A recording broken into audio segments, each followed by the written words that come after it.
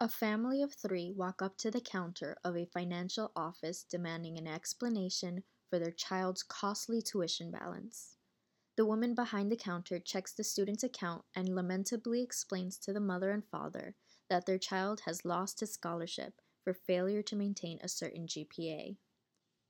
The student's father is livid, not at his son, but at the woman behind the counter. He insists she doesn't know what she is doing and asks her to check and recheck the account. After much dispute, he demands to see her superior. The woman gets up from her chair, spins in place, and sits back down. "I am the boss," she says. The man, now surprised and irritated, replies, "No. Who is your boss?" Calm and collected, the woman behind the counter responds, "You want to speak to my boss? You will be speaking with the president of the university. You'd better get started on an appointment, because he is a very busy man." Hello, and welcome all to my podcast, Hola from Paola. As you've guessed, my name is Paola, and what I've just described is an exchange I witnessed between the family of a student and the bursar herself. Women are not only perceived as less competent than men within the customer service industry, among others, but are treated with greater disrespect than their male counterparts despite having the same experience. Gender discrimination is just as perpetuated through public expectation, if not more, than within office walls.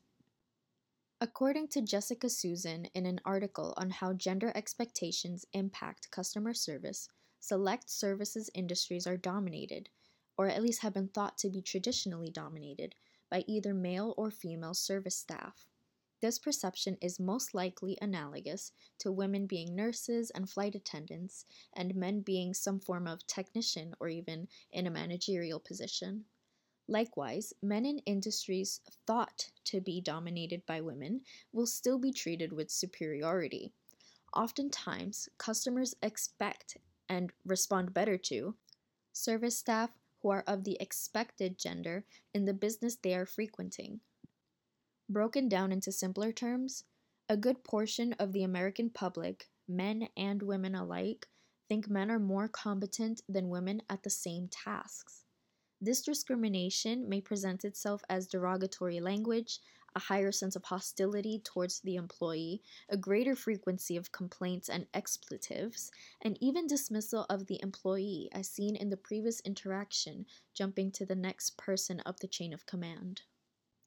Despite this information about the conscious impact of gender expectations, women are still constantly experiencing an ongoing discrimination within their industries. Additionally, negative feedback received from calls or personal experiences as reported by customers have to be considered by superiors when it comes to the future of those women in those positions, both politically and financially. This discrimination is likely to correlate to the widening gap between men and women's salaries, which online data provider datausa.io reported to be an average of $36,000 for men and an average of $29,000 for women. While it is an ongoing anecdote between employees of customer service that people can be a bit rude or difficult to work with, it is doing a lot more damage than can be fixed by an inside joke. Sarah Betts' article, Implicit Gender Bias in Customer Service, What the Data Tells Us, describes Betts' own personal accounts of discrimination in her line of work. She writes, quote, "I've been doing this online support thing for a little over 5 years now. As a cis female, I've experienced life as a woman my entire life. I am fully aware that I'm treated differently, from being told to dress modestly as a young teen to being called a girl or doll as a woman in my late 30s. When I took on the persona of Samuel with a male picture, I suddenly had roughly 7 hours a day where I didn't have to accept the standard treatment of a female in tech. I rarely used our block command reserved for abusive chats, while as Sarah, I used it at least daily. I found that as Samuel, my advice was taken seriously, and my suggestions for fixing complicated technical issues were accepted. In short, I was perceived as competent." End quote. Betts' own experience and data provides that not only did customers treat her with more respect, when they thought she was a man, but they also trusted Samuel's judgment more than Sarah's, who notes that she experienced pushback 100% of the time, much like the bursar herself did when working behind the counter to cover for an employee. In my own experience working in finance, after working with a certain family, I knew that my future in finance would hold unpleasant hardships. I worked one of the desks in student financial services to help students with the details of their financial accounts. A man and a woman approached my kiosk and were initially cross at the amount they had to pay for their daughter's tuition. I broke down their expenses and explained why each estimate was priced as it was. It's not a magic number. When they expressed their concerns about how to pay, I proceeded to name some loans I am allowed to name, as I was taught to do. They continuously spoke to me degradingly, getting louder with each exclamation. They demanded to speak to a superior, so I referred them to the man in the kiosk next to mine. I was within earshot of their conversation and proceeded to hear my coworker tell them literally everything I had told them not 10 minutes prior. They praised him, telling him, thank you so much. You were extremely helpful." I cried in the bathroom when I had finished with my next family. Now, some people may argue that there are certain laws in place to account for gender and racial discrimination, so there, in theory, shouldn't be a problem. My response to them is yes, this is an excellent point and a great step towards equality for minorities, but it does not completely solve the problem expressed in these reports. According to workplacefairness.org, Title VII of the Civil Rights Act of 1964 is a federal law that protects individuals from discrimination based upon sex. This law makes it illegal for an employer to discriminate against individuals in hiring, firing, and other terms and conditions of employment, such as promotions, raises, and other job opportunities because of their sex. This law, while a great one, protects against employers who discriminate their employees on the basis of their sex, not against consumer behavior.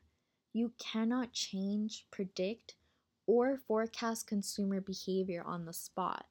When some agents appear to work slower, resolve fewer tickets, take longer to solve customer issues, or just genuinely have crappier metrics, as Betts concludes, employers' hands are often forced to utilize the feedback that they are given in order to make the life-changing decisions that men are otherwise handed simply on the grounds that their customer feedback is comparably better. Discrimination is an issue as old as time, evident in the most important events in history, but also in seemingly innocent places like an office. The way to combat this resilient issue is to protect against gender biases projected mainly by the consumer, not just employees. Perhaps taking the approach that businesses do when facing allegations from false, biased, or dishonest reviews on platforms like Yelp or Google Reviews, and that can help employers track employee progress appropriately. According to datausa.io, as of 2018, 64.8% of customer service representatives in America are female, making them the more common gender in the occupation. The impact even a slight change in awareness can make in the progression for women's equality in the workplace can be far more dramatic than we predict, with the possibility of influencing millions of women to be empowered to do more. My experiences with discrimination very quickly wore me down. It is no doubt that women who face pushback daily can be inspired to do more. So the next time you find yourself on the opposite end of a conversation with a customer service employee, put yourself in their shoes. If your concerns were put to rest and questions were answered, give them a good customer review. You may see how much it will make a difference in their careers. What will you do to pay it forward?